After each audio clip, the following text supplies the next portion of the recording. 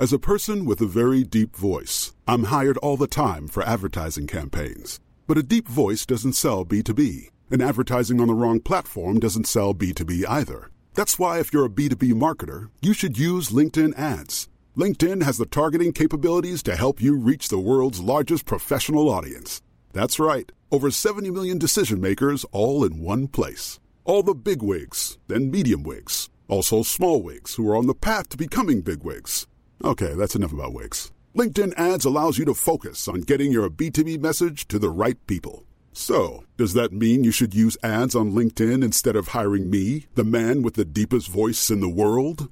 Yes. Yes, it does. Get started today and see why LinkedIn is the place to be to be. We'll even give you a $100 credit on your next campaign. Go to linkedin.com/results to claim your credit. That's linkedin.com/results. Terms and conditions apply.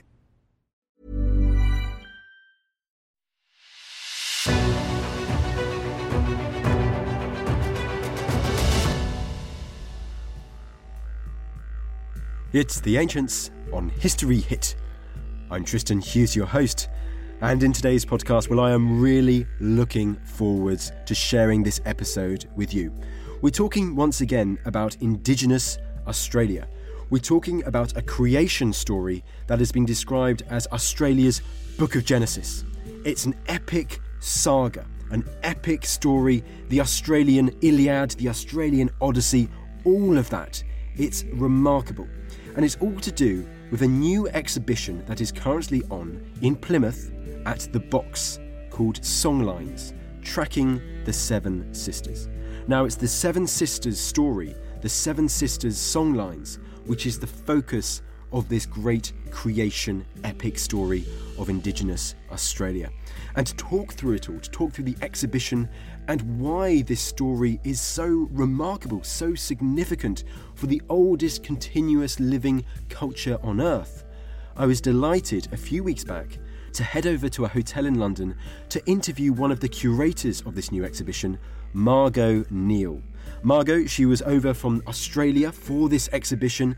She was absolutely fantastic to chat to. She is a great personality. I really do hope you enjoy this podcast. It was so much fun to record. And without further ado, to talk all about Songlines and tracking the Seven Sisters, here's Margot. Margot, thank you so much for coming on the podcast today. It's absolutely my pleasure. This exhibition, Yes. Songlines, this is groundbreaking. This is unlike any exhibitions that I can think of that we've had in the UK before.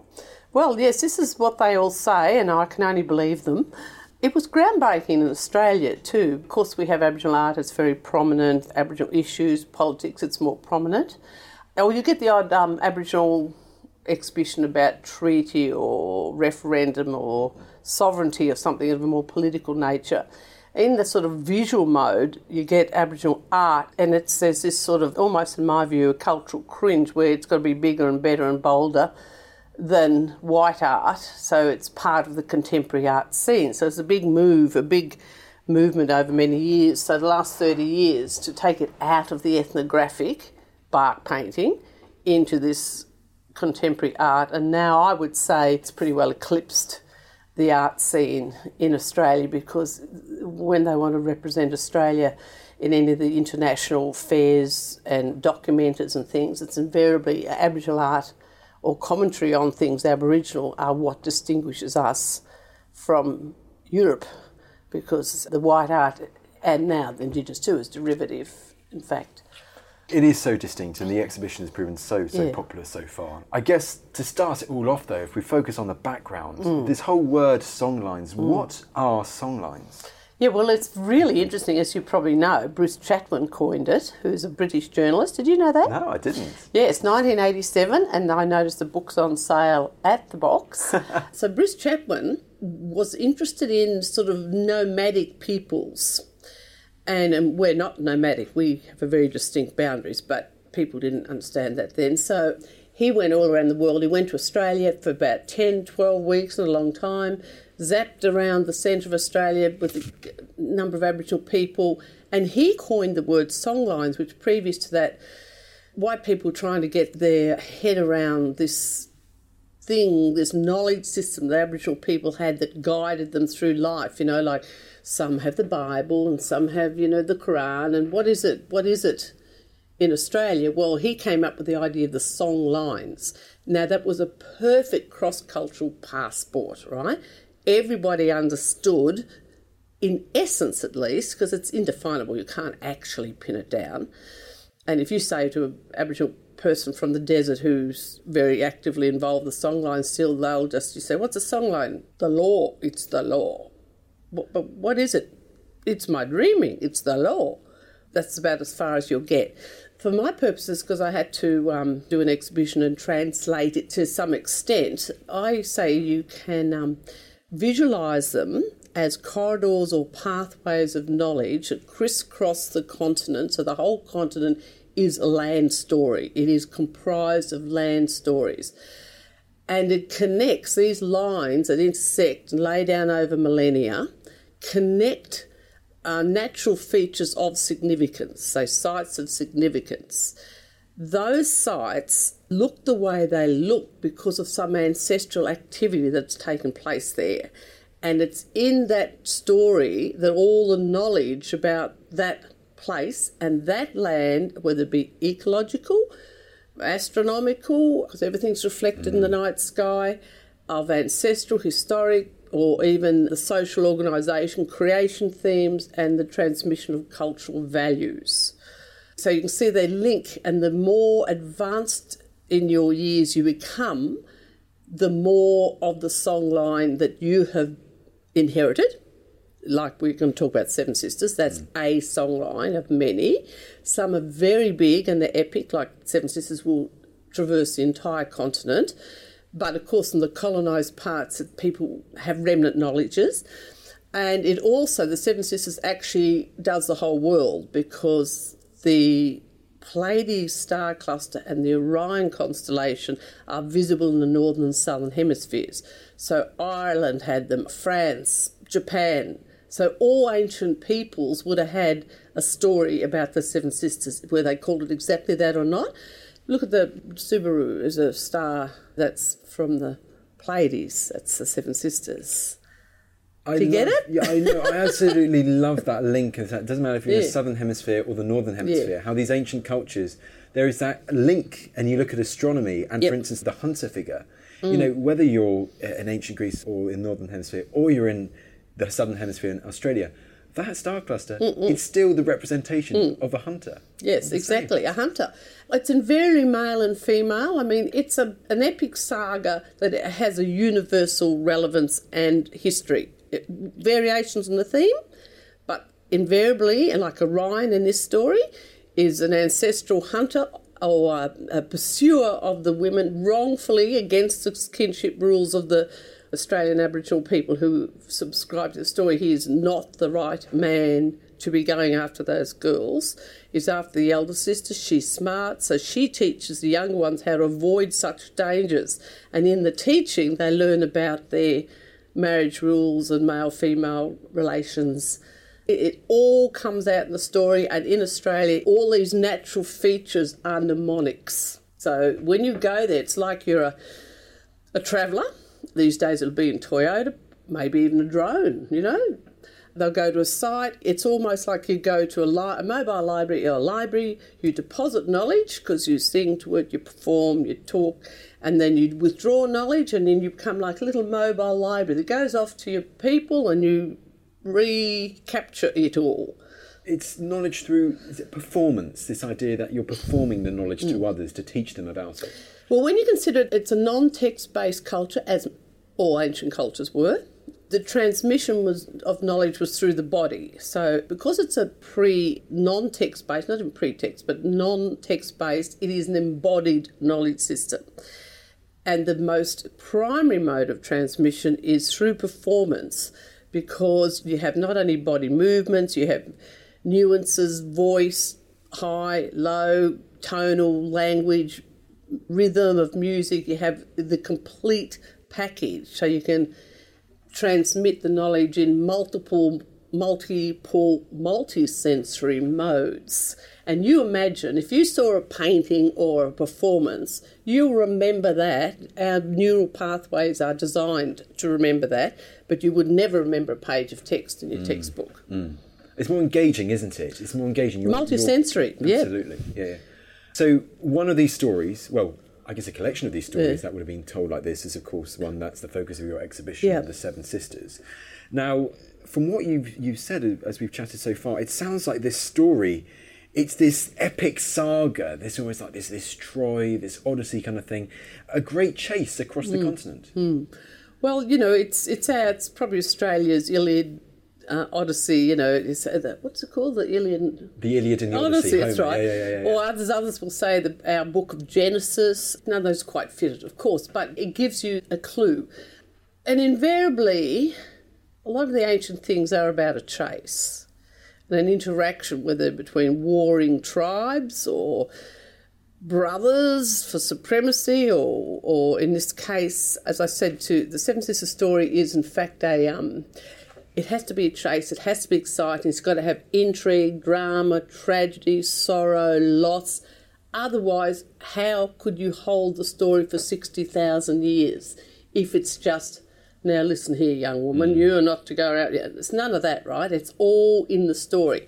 So you are eager to tell it and share it and laugh and chuckle and get scared around the campfire overnight, and you're just as eager to pass it on to another willing listener. So it just gets transmitted and leaks into you over time. It's not a lecture like Westerners would do. You get excommunicated. Anyway, so the story is you could put it like this. It's an epic saga, clearly. All of these songlines also have local songlines as well, how to hunt the wallaby, how to get the fish, But these epic sagas, like the Seven Sisters, is a ancestral being or a sorcerer figure who takes a human form, and in pursuit of these women, the eldest is the one he wants. It's the hardest to get because she knows what's going on. And it's wrong skin group, wrong kinship relationship. He's an older man. Not that matters so much there. And in order to lure them to him, in order to possess them, which they will say to make them his wives, he has to shapeshift. So shapeshifting is not a modern thing. He had to shapeshift into all of the things that are necessary and critical for survival. In this case, in the desert, water, what foods are in season, where they are, shade, so he turns into a tree, so they come under him and then he can consume them. And then the food, well, of course, there's all sorts of layers of meaning. So if they eat the snake that he turns into, then he enters them. And there's all of these sort of ways of possessing that have, in fact, sexual overtones as well as others. So in all of the stories at all of these sites, many of which were travelled, many of which are in that exhibition, and the paintings are the portals to place. They're the sites. This is why this exhibition is different, because you travel a songline, there's even a line, and you get to a painting that's some beautiful, stunning, big red round painting, and it's called Kungaralkapa or something. And then if you look at the floor at the bottom, it will tell you exactly where that site is, Walinga. And then so you actually can follow the songlines and go to that site, learn about it, engage with it, and then move on the songline to the next site. So the paintings have, multiple purposes or functions. You can look at it just as a beautiful painting, or you can go into it as a place. What's this place about? What do the Seven Sisters, what happened there in the encounter between Wadinuru, or it's called in some parts, and the Kungaralkaba, the Seven Sisters, and what is there. And they'll show, there's a big red round painting. You can see the journey all through the APY lands in that painting.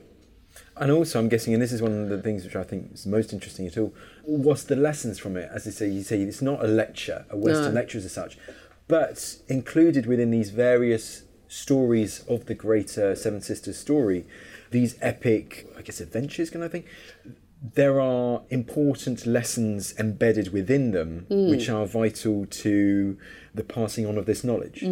These elements of stories, it's all about this caring for country at the end of the day. Well, the whole thing as in all human existence, is about survival. And depending on the circumstances you find yourself in at any given epoch. So in the Australian deserts, where these ones are set, 3 deserts, from the west of Australia right to the centre and kind of back to the lower part of Western Australia, they are definitely deserts. What you have to learn there is water, number one.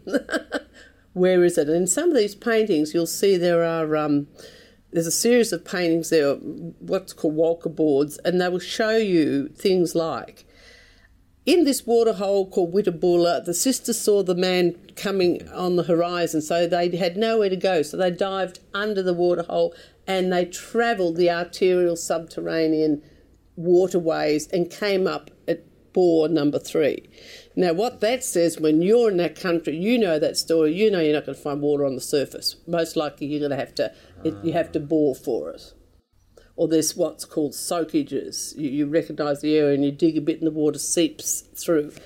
So that's why they weren't swimming, because they felt like holding their breath for an hour.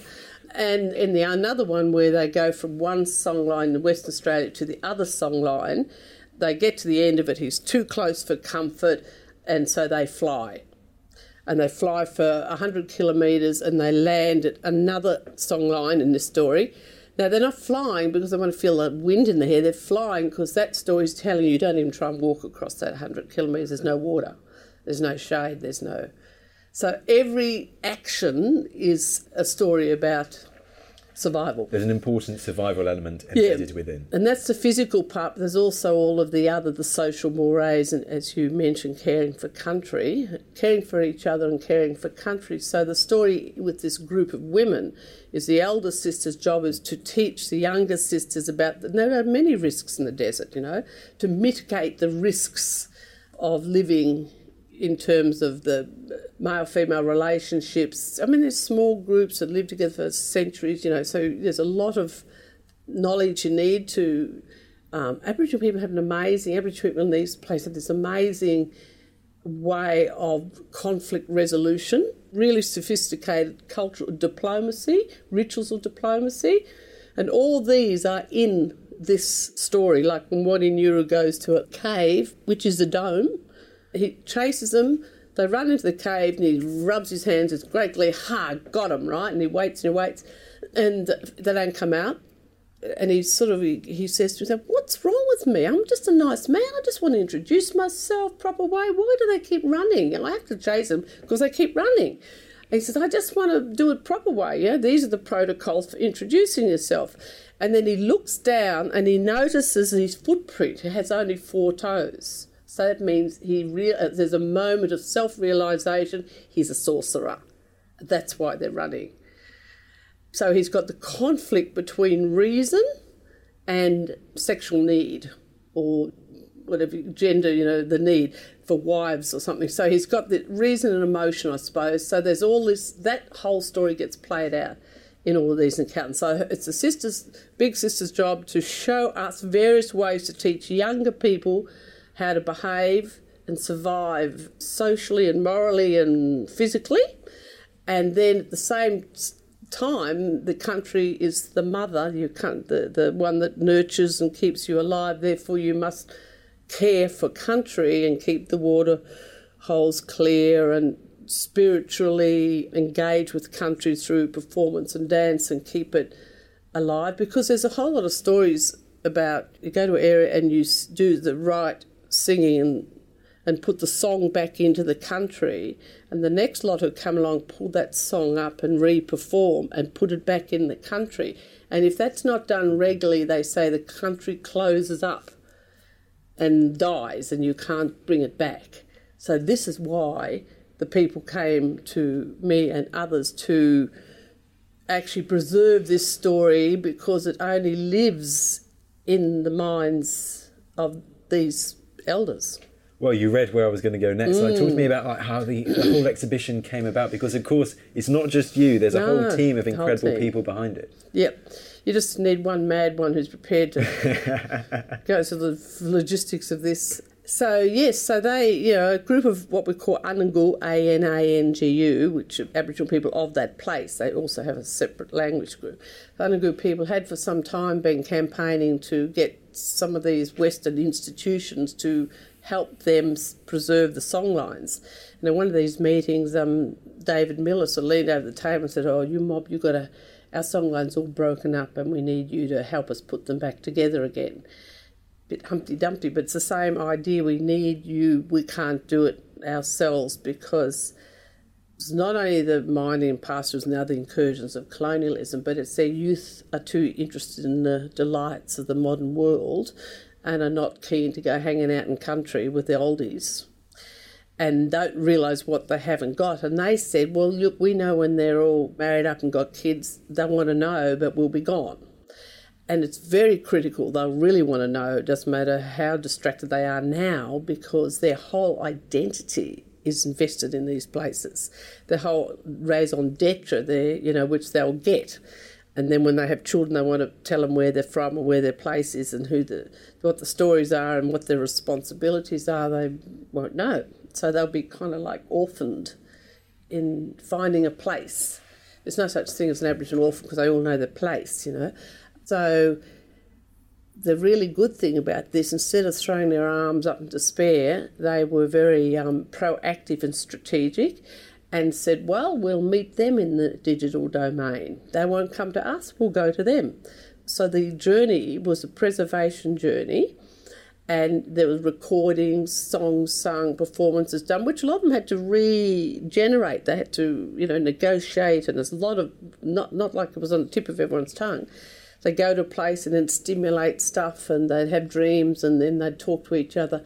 So it was recorded orally, for film, paintings, and so on, and text. So all of it was recorded and to be deposited in a Aboriginal managed archive called Arairaticha in Alice Springs. And that's an Aboriginal managed archive is another story because it's opposite to our Western libraries where it's democratic, anyone can access anything. Here only if you can prove your lineage to that story. So it's very subjective, whereas the Western archive is objective. So I'm guessing, like, let's say, sourcing the objects, the artefacts for this exhibition, it's very different to, let's say, an exhibition where, let's say, we're going to talk about ancient Rome or ancient Greece, have a talk with a museum out in Italy or Greece or wherever and get the artefacts.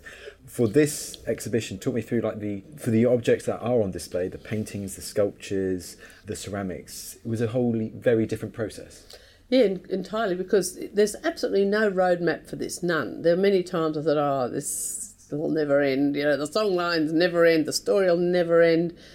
There is no end, so except money or time, but they always think you can get more. Oh, you're going to have the government, he'll give you more money. No, don't worry, they've got more money. So there's no sense of money as in the Western sense. So what happened is, I called it a curatorium, right? That I and them are curators together. They got the knowledge, they got the stories and the content.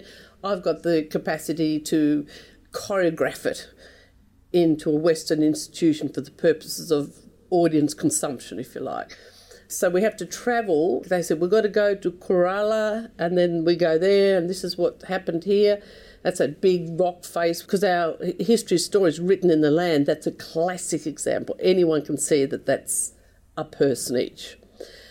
So there was paintings done, performances done, films made, stories told. We camped there, and out of that comes painting started there, finished elsewhere, and more were spawned as a consequence of that visit. And then there'd be other similar places like Cave Hill, which is Willinga, which is what that dome is. That's what's in the dome. So you basically go to all of these places. They say, this is where we need to go. This is what we need to do. You record it. So what you're doing is a ground proofing for future proofing. That's how I see it. This is definitely on the ground. No running along to little collections elsewhere. This is about reconnecting with the archive of knowledge for depositing and for preservation purposes. So there's no end to that. We went on one trip with 10 Toyotas. I can't tell you the cost.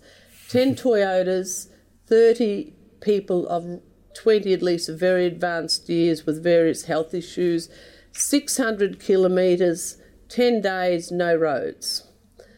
Satellite phones, and then they say, we're going to go to Bangor. So we all get there, unload the Toyotas. We say, what has to be recorded? No photos. Why not? Daisy got off the bus. She speaks for this country. No one else here can speak for that. And then you go to another place. Well, we better go look at Punkle or something. And you get there and someone said, no, that's Bill's country. We can't speak for that. And so you can do a whole trip and come back with, paintings around the campfire, strengthened relationships, people who are singing and talking and dancing, a lot of stuff, but not what the intention of the trip was. It can be entirely different. All the young people there who are on this one particular one, Madu one, were rangers, so they got to learn the knowledge of the land. But in terms of the exhibition, there wasn't much out of the $100,000 it took. So this is what can happen. That's why there's no roadmap. You can't apply a strict Western structure or timeline and a Gantt chart to this sort of thing. So I'm the meat in the sandwich, in a way. So there's no roadmap. Certain people can only talk about certain places. Yes. And this is why it's so important in your exhibition that you, in the digital age, you feature these traditional custodians. They talk you through the story in this exhibition. Yes, so once you understand, as we've just discussed, the genesis of this exhibition, of this project rather, of this heritage preservation project, once you understand the genesis of it and you really do get it, then all the other things that happened, like what you see there, is just a natural outgrowth. Now, if I hadn't not been Indigenous and not understood that this isn't a Western experience, although it will be, but we need the Westerners to help save the songlines. We need the money and the political will and all that. Because you may well say, well, why have an exhibition? All the stuff saved into the archive. We had an exhibition very clear, and my reading is that they needed everyone to feel part of this songlines in order to have the political will to help preserve it for future. They needed to feel the responsibility of saving this Australian heritage in the same way they might save Captain Cook's cottage. So they got that, plus good party, see the stuff, like showing off, sell paintings, lots of other things. But the real thing is, I realised, because what I got out of it at the end was that they're basically saying to Australians, and you can extrapolate that to the world, but in Australia they were basically saying, we're not here to share our stories with you, we're here to tell you your stories, because if you're going to live in this continent and you call this home, you've got to know your stories beyond 250 years. Otherwise, you'll only ever be a transplant, you'll never take root. And the same thing, you can extrapolate to the universal here. These are world heritage stories. They belong to you too. You live on this planet. We're all in this together. So it becomes very relevant, as you know, to the age of pandemics and wildfires and pestilence and environmental degradation and climate change. It's all, the wayfinders are all in that exhibition. Once again, stressing that universal importance of it, isn't it? Very much so. There's a quote in there that you've seen in the prospectus, and I say innocently and early, because it was 10 years ago now, I said it's not an art exhibition, it's not a science exhibition, it's not a history exhibition, it's all of these, and it's not only an Aboriginal history, it's a world history, and it's about how to care for each other and this planet in a fragmenting world. So that sort of well sums it up. There we go, back to caring for country. I chatted to Dave Johnston a few weeks back, and he was just like, the archaeologist. Absolutely, my mate from Canberra. We're wonderful. Yeah, he sends his best. It's always about caring for country, so all that. So what does that look like? In a Western mind, it's about ownership. It doesn't mean you don't care for it, but you're only dealing with the superficial. Yeah, I think it is kind of, and I think you mentioned like the words like wildfires and stuff like that, and it's more like and of course with the currently talking about climate change, and we've just had COP26. So I think in a Westerner's point of view, at least in my point of view, that's immediately what comes to mind. It's like looking after the environment, thinking about generations ahead and what's going to happen. But that's my approach. Is it a bit different? I don't think there's any doubt, now I've heard it many times, there's now a hunger for looking at how Indigenous people did it.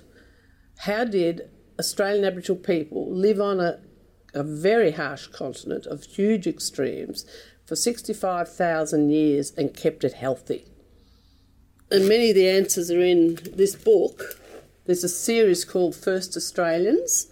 That's the first of them. And then there's one on building on country design. And then there's this one, Country, Future Fire, Future Farming. And there's a whole series. And they will tell you how. What did Tudor men like their women to look like? They should have broad shoulders, fleshy arms, fleshy legs, and broad hips. What did 17th century Londoners think of coffee? A syrup of soot and the essence of old shoes. And what did executioners wear? A lot of these guys, they were clothes horses because it's a big public spectacle. All the eyes are on you. I'm Professor Susanna Lipscomb, and in my podcast, Not Just the Tudors, we talk about everything from monasteries to the Medici, sex to spying, wardrobes to witch trials. Not, in other words, just the Tudors, but most definitely also the Tudors. Subscribe from History Hit, wherever you get your podcasts.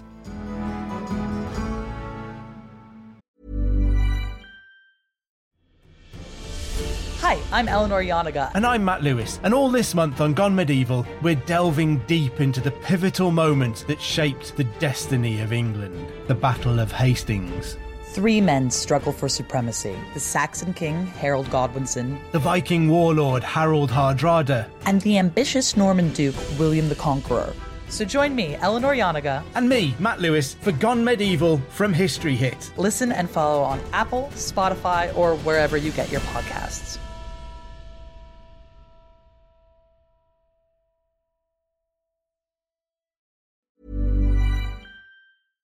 All right, Ancients listeners, I want to tell you about a podcast that I think you'll like. It's called Mysteries at the Museum from Travel Channel. It's narrated by my fellow History Hit podcast host Don Wildman and is direct audio from the hit TV show Mysteries at the Museum. Now on Mysteries at the Museum, Don travels across the US to find the objects that tell shocking stories of American history. You'll hear about the portrait linked to the first bank robbery in American history, and about the failed invention from World War II that became one of the most popular toys for kids. What I love about this podcast is that it's a deep dive into specific objects, revealing the amazing stories they can tell about a person, about a place, or a time in history. It's the detail and laser focus that really resonates with me. Listen to Mysteries at the Museum wherever you get your podcasts.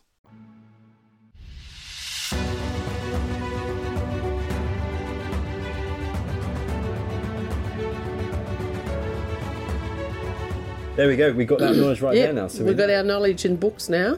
In fact, Inuit elder once said to me, trouble with those white fellas, they just keep all their brains in books. No wonder they get trouble. Well, as you're bringing this exhibition into the digital age, you're bringing it into the literature age as well. Well, so all good. we need, I think, multiple platforms now. Clearly, the oral alone isn't going to work anymore. It's got to include multiple platforms. So once you know the genesis of this exhibition, it's the urgent plea to save the songlines as the heritage of the continent and the health of the continent. Then it was very clear that the elders, the custodians of the places that we were talking about in this exhibition, as case studies, because you can extrapolate, clearly had to be in that exhibition. Ideally, they should be there touring, right? They're there peopling the show and telling people and sharing knowledge, and also making people feel included, not voyeuristic. Many highly sensitive white fellas feel very voyeuristic going through Aboriginal shows, peeping into people's stories and lives. So this is both, most of the comments are always, it's transformative and I've never felt so included. Now that's because they're there and there's no way you could make the point that this isn't a museum's exhibition without them there. None. So it became obvious to me just the last minute, in fact, that they were there for a final meeting, and I said, they've got to be there. So we did these virtual elders. As you'll see, there's a welcome at the front. There's 6 screens, life-size, and they morph into each other. So 12 or 13 people, elders are there saying, come on in, come and see this. This is for the whole world. This is yours. And they indicate, so you get welcome by, which is a reference also to an Australian protocol. Anything Aboriginal, any event you are welcome to country by those whose country it is, or not the country of those whose country it is acknowledged. So this is, a nod to the protocol and a total acknowledgement of it's their stories, their country, their project, and the museum has facilitated this exhibition. And then, of course, you need to break down the idea of a homogenous Aboriginality. Like there are 3 deserts there and there's 3 different sets of people. They don't even know what happened to the 7 sisters after it leaves their desert or what happened to them before, because that's not the knowledge they need to survive on their patch of desert. So it was clear to say that each of the 3 deserts has an elder whose stories are in that desert. And then when you move to the second part of another part of desert, then you're welcomed by yet a different person. So it also subliminally teaches you the variegation and breaks down any sense of homogenisation of Aboriginal peoples. And therefore I made them call them the curatorium. So they're not an advisory group or a reference group, the curators with me. And let's then keep on the exhibition. And if we talk about the paintings in these various galleries, because these paintings, once you've had the welcome to country, the acknowledgement of country, they form a central part of telling the story in this exhibition. The visitor sort of virtually travels. We picked out a number of songlines in each of the 3 deserts. So you'll walk 600 kilometres of a songline in 50 metres, and each of the staging posts are the paintings, which are the places, which tell you the story of what happened, the encounter between the lustful pursuer and the 7 sisters, and then the knowledge that comes at what you learn from that. And you do that along one song line and then another song line. And as the environment and country changes, although from the outside it looks like all deserts, some are very rocky and some are very sand duney and some are they're all different. And so these stories always change according to the nature of the environment. That's how you know how to care for country. You need to know your country. That's with the paintings. There's one particularly good one called Yakalpa Hunting Ground, which is a monster, 5 by 3 metres, luminous painting. And that painting is selected because it is an encyclopedia of ecological and other knowledge. The 8 elder women painted that to teach the young rangers about that piece of country in Mardu country in Western Australia. And it is the documentation that goes with it. And the 7 sisters are seen there flittering across the top and then they're seen somewhere else. But it's about, these are the mosaic burning of the bush that we do to maintain so there's no wildfire. So there's hot burns, cold burns, human burns, natural burns. When it's black, like these patches, you can see that it's good for hunting going because you can see their marks through the black. And when it's white, that's when the ashes sort of blown away to show the black, and then when it's green, that's when the new shoots are, and that's when the kangaroos come. And when that happens, up there where the coolabah trees are, the wetland is full of water and the witchetty grubs are fat.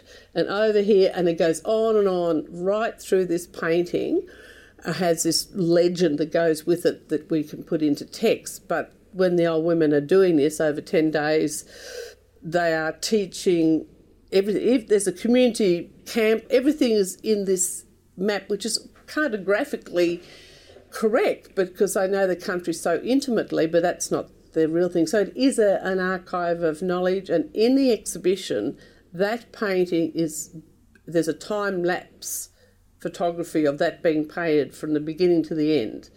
And you see the women moving across the surface of the canvas, which is always on the ground. So it ceases to be about country, it is country. And you sort of breathing skin of country, and they walk on it and sleep on it and sit on it, and it becomes country. And over those 10 days, they live on this canvas, basically. I was going to ask, how do they actually paint this? But it said it's not on a stencil or something like that. This is on the floor. Just about all Aboriginal paintings from these remote regions are done on the floor because they're doing country on country. And the other thing that might be interesting for people is most of these paintings are not undercoated with white, they're undercoated with black. because when painting started, people used to putting body painting, so they more familiar with putting it on black, not white. That Yakalpa painting is astonishing, like the size of it and the several messages that are conveyed through it. One other which I found actually really interesting from one of your talks before chatting today was the one which has an interesting link to JFK. Oh, yes. What is this piece of artwork? Yes. There's a rock hole called Bungle Rock Hole, and again it's in Maidu country in Western Australia. The women who were telling us, they were talking about this painting, and they said, oh yeah, them sisters, they fly from this way, and they're tired, they have to land, and they saw this water, so they thought they might land there. And then they realised it's a man's place, so they couldn't land there, had to land at the hill behind it. And while they were talking, one of them said, oh yeah, and we said, oh, like, when was that? Or, which is a question you can't ask really, because it's not Western linear time. Whatever happened, it extracted a comment like, oh, you know, that happened when that big boss man from America was killed by his own people. That's when it happened. I said, what? That's 1963. We thought we're talking about these ancestral, which of course in their mind, it's an ongoing story. It's not then and now. There's always equivalences to now in these stories. So they said, no, that, you know, when that man and this man in that Toyota came and he grabbed us people and us girls and he put us in that truck. And I said, where did he take it? To Jigalong Mission. You know, one thing we're doing. Yeah, Jigalong Mission, that's where he took us. And then, of course, historically speaking, what happened was that when they were doing the nuclear tests, the atomic tests, rather, Maralinga, and so the welfare officers were clearing the deserts of Aboriginal people because of the fallout, and they'd taken them off to these missions. So the story totally morphs into the Seven Sisters. There's a mob of sisters, been grabbed by a fella, taken away. Same story. Same lessons. Yeah, absolutely. So this is the contemporary nature of ancient stories in modern times. You know, I can't speak for Greek and Rome, but my feeling is it doesn't do that. Yeah, it's very much now with Greek and Roman is that you tell the story and this is what's said by this. This is what happened then, this is what they believed, or this is what the ancient writer has said. But this one continues to have contemporary relevance because of the stories, the information embedded within. Yes, it's continuing culture, and the cultural values are the same and practiced as best as possible in changing circumstances. But this happened a lot, this conflation, that what a Westerner from outside would say is a conflation. In the minds of these particular women, it was just the Seven Sisters doing their thing. And they're just living the story, living the dream. Living the dream, there we go, the dreaming. Yeah. Now, Margot, you did mention it earlier, so I'd like to go back to it now. And this is a key part of the exhibition which seems to be very interesting based on the material culture for the Seven Sisters. And this is the dome. What is the dome? The dome actually replicates a significant rock art cave, a site in the APY lands. That's not close to Uluru for those who need to locate it.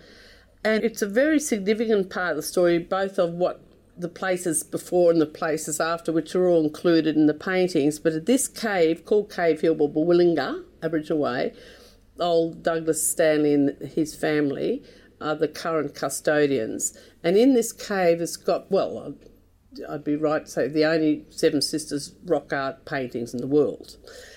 Love to be corrected. And they're in pretty good condition.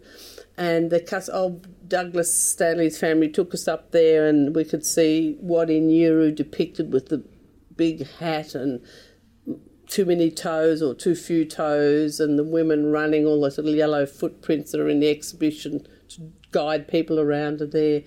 And so in this cave, this is the cave that I mentioned to you before, where it was a moment of realisation that he wasn't actually a man. This is where he stood, and all those critical points in the story of where he realised he wasn't who he thought he was, but reason and emotion conflicted. And so we have the cave, so you can go and lie there and be immersed or transported, if you like, to the desert and hear the story. And it's very ambient. You hear the old fella's voice echoing. And then it is also used as a didactic place, as rock art caves are for the people. 5 paintings are animated and the story is repeated from each of the 3 lands. So there's multiple variations on how to access the story. as it is in Aboriginal culture, the same story is told in repeated and varied ways to reinforce. So that's happening in the cave, and it's also reinforcing the embodied experience. So you too, as a visitor, gets to learn this in an embodied way, and always people stay 3 times as long as they mean to, because it's embodied, it's not boring. You look up into a cave, you look down for projections on the floor, you look, there's multiple. There's another part, the beginning, which we call walking through a songline, which is an immersive digital thing with snakes running around and so on. So there's heaps of, and it is subliminally intended to replicate the idea of embodied learning. Now, you mentioned snakes there. Actually, that's something I actually also wanted to talk about, is because the whole snake motif, that also seems to feature quite heavily in the exhibition. And why is that? Well, every civilization invariably has the snake to represent risk, danger, masculinity, temptation. So Garden of Eden, classic. A lot of the Asian religions have the hydra. The Greek is the Greek with the hydra, snake heads with the multiple snakes. Medusa. So the snake is, again, a universal symbol across all cultures and all times as being potential risk or temptation. And it is this here because the pursuer changes into a snake in order to lure the women into an edible carpet snake. And the story in a few places, you'll see it where they grab it, they want to eat it, and they see, well, this is behaving strangely, we won't, and they throw it into the sky. And in another site somewhere else, because it's not a linear story, another one they get it and they do eat it and they're sick for 3 days, and they then know that kind of snake you don't eat. It'll make you sick. So you learn the pragmatic stuff, but in the story it's he managed to succeed for 5 minutes. We introduced it very early. It's a sort of recurring motif. It represents as a red room there called Wadi Nuru room, the man's room, to acknowledge the role of males in this. And it's fire engine red, and it's got a whole lot of writhing snakes on the wall and spears, and the red and the snakes and spears reinforcing that this is the role of Wadi Nuru, the man in this saga, passion, danger, that kind of thing.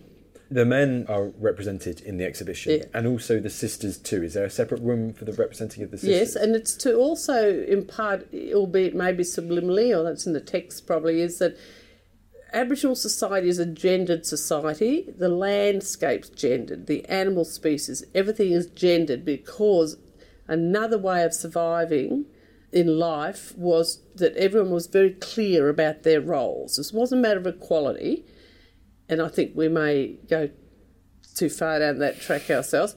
It wasn't a question of equality, it was a question of same but different, or what we call complementary roles. There's certain things that every story, which may be predominantly a female story or predominantly a male story, there'll always be a male or a female component in it. So it's very important to impose this. So you hear women's business, men's business, you'll hear Seven Sisters story, there's an assumption. I'd have people who don't understand, who are naive, would say, well, how can you have a man in there if it's a woman's story? Or why are you having a man speaking at the opening if it's a woman's story? Well, it is the women who are telling it. It's predominantly their story, but it's all about a man chasing them. But so in some way he's playing a minor role, but in another way he's the most active agent. So, you can't give it an equality thing. It's a complementary role, and that's replicated in your ways of being and knowing and working to keep alive. It's quite interesting in the whole exhibition, the layout, if I'm correct in this, how Wadi Nero, he's almost, for instance, with the ceramics, the pots, he's there. He's not with the Seven Sisters, but he's there. He's always lurking. Right from the start, the first thing you see, first he goes through this, what we call walking through a songline, where the snake rides around in the desert. It's a transition zone from the outside world into this desert landscape we're taking you into. So it's got, Google Earth shows you the kind of land, and then you see this snake writhing around, and it runs over kids and they chase it up walls, and all the Seven Sisters steps running away, and then the rain comes and then the flowers bloom, and so it gives you that thing. And of course he reappears in a human form as soon as you enter the exhibition, is a group of the Seven Sisters and him sitting in the corner, always watching. And they always huddle. It recurs throughout. And when you get to the pots, well, there's the red room I just told you about. Well, I made a blue room. I don't know why red, I know why red, but blue was just because the pots, it was a calm room. And this lady called one of the traditional custodians from the APY land, that's towards the centre of Australia for your listeners, Alison Milliker Carroll, her name is, and she said to her granddaughter one day, go get me some monka leaves, right? And the girl goes, duh, as they do. Then she realised this is no good. If they don't know the language name for this bush foos and bush tuckers and stuff, they'll never know anything about them, because in the language word comes the knowledge. So she talked to the elders at the Art Centre at Ernabella, who specialises in ceramics. And there's a quote in the exhibition that says, who has all the intimate knowledge of the land as they travel the land, of the plants, of the animals, of the water? Who knows? The Seven Sisters, of course. So she taught them knowledge of country and flora and fauna through the Seven Sisters. So there's 7 pots for 7 sisters. Each pot is one of the shape-shifting that Wadi Nuru does. So one's a witchetty grub, one's a bush tomato, and another's a honey ant and water, and all the things are 7 of his transformations in order to lure the sisters. So they taught through the pots, through the story. There you go. So it sounds as if we've got paintings, we've got ceramics, we've got sculptures such as that snake motif which you mentioned earlier, and the weapons, for instance. One last thing before we start wrapping up, and you actually did mention it there, is this last part, which is this art centre hub. Now, why is this an important part of the exhibition? We don't want people to think there's all these exotic people dotted around the desert, sitting out under trees in the desert, painting these magnificent canvases, like on an easel probably, because that's not how it is. That's their country, that's their responsibility. But all of these communities dotted around the desert and further forward have what's called an art centre. It's a sort of like a cultural hub, government funded, owned by the Aboriginal people of that place. The artists who choose to be artists, they are the owners, and they bring in managers who know how to sell to the marketplace, so the interface. So these art centres, of which we have reproduced one in the exhibition, but it's over the road at the Art Institute, shows you they're sort of messy, active, there's dogs and there's all sorts of stuff, and all the women, mostly women, men go too, but mostly women, they just go there every day, sit, talk, yarn, have cups of tea, sort out brawls, talk money story and paint. And then the Art Centre art advisors then connect. It has both an economic value, plus it's a teaching place, and it gives them some economic independence, and some become star artists, and big mobs of money come in. There's all sorts of brawls about that. And then I've suggested then to make it so that the museums invariably have a retail outlet, gift shop. They always have public programs, and they have education for kids. So I said, well, make your retail outfit an art centre. And here they didn't manage it because they weren't allowed to sell stuff out of it or something. But it's over the road, you can see it, and there's lots of slide shows of the art centres in operation.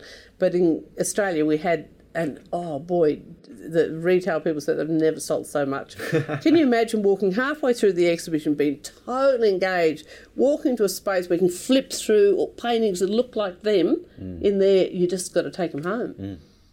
So it's in the moment, isn't it? Yeah. Marketing galore. There you go. I know, it's a great way. So just a themed it could be either a replicate art centre, a themed retail museum centre. It's both. I have to get you on the marketing podcast. Yes. Yes.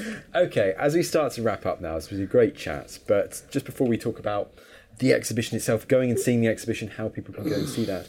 Once again, I know we talked about it already, but just to wrap up, explain to us why this exhibition is so unique, so universally important, so significant, why it's so important to keep these stories alive. Well, it's important on multiple fronts. Clearly for the people who made the urgent plea to help us, to get us to help them keep the songlines alive for future posterity.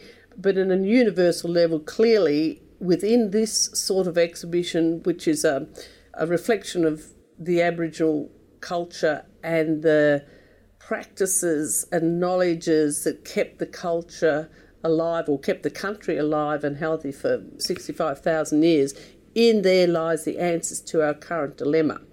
Now, Westerners being as they are, had to just push things to the brink and exploit and use and greed, and the Aboriginal values are not that. So somewhere in this, it's very clear what the practices are to keep country safe and alive, and many people are bringing them in, even the idea of recycling, all the modern concepts that people have had to come to through by hitting the wall.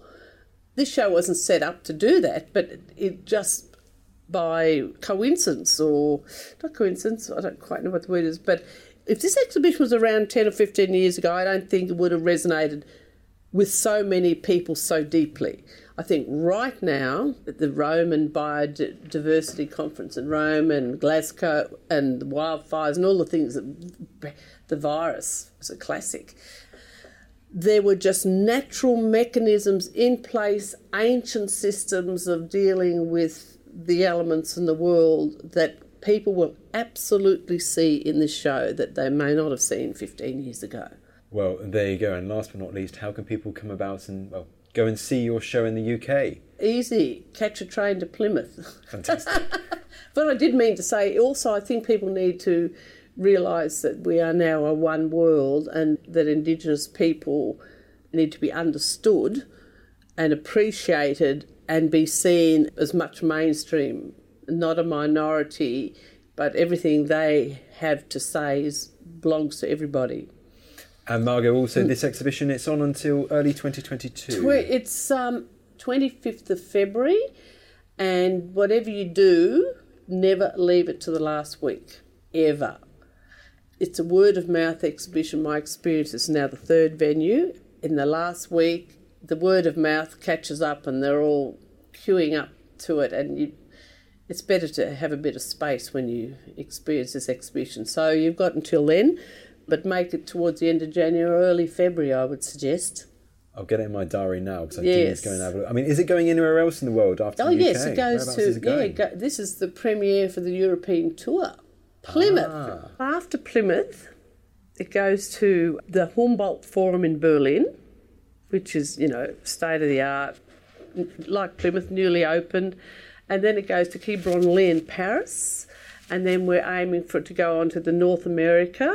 I'm hoping for New York or Seattle or somewhere. And then it has Canada, Finland. They're all sort of in the negotiation phase. So the great thing for Plymouth, England, is, who would have thought you'd put Plymouth, Paris, Berlin... all in the same sentence, and it isn't missed on them either. So you'd be crazy not to go while it's here, because it is a rare treat indeed to have something of such a scale that's doing a European and North American tour to be in your backyard, basically. I think you're so right. We're very blessed in the UK at the moment, having a plethora of amazing exhibitions. So as you say, rare treat, need to go and see. Yes. Of course, Plymouth, the significance of Plymouth. Do you? Well, I was thinking Mayflower, but that's from North America. What is the significance? Cook. Captain the Endeavour. Cook? It's set from Plymouth, did it? Yes, and all the journeys that went to Australia, the Cornish miners. I heard something like 400,000 Brits left Plymouth for Australia. And over the years, and also, as I said somewhere else, it's the other significance beyond what I've just said is that, it's like the Empire Strikes Back. How the Brits came over to colonise and civilise our people 250 years ago. Well, it didn't work, obviously. So this show is here to show you how to civilise sustainably. And, of course, it's sort of nature strikes back as well. It's sort of an example of our moment. Margot, I can't wait to go and see the exhibition. It sounds great. And last, but certainly not least, thank you so much for taking the time to come on the podcast today. Well, thank you so much for taking such an interest. You've obviously done your homework. Oh, thank you. I hope you've enjoyed this podcast. If you have and are looking for more fascinating ancients content, of course you are, then why not subscribe to our new Ancients newsletter at the link in the description below. See you in the next episode. Thank you for listening to this episode of The Ancients. Please follow this show wherever you get your podcasts. It really helps us and you'll be doing us a big favour. Don't forget you can also listen to all of these podcasts ad-free and watch hundreds of documentaries when you subscribe at historyhit.com/subscribe. As a special gift, you can also get your first 3 months for just £1 a month when you use code ANCIENTS at checkout.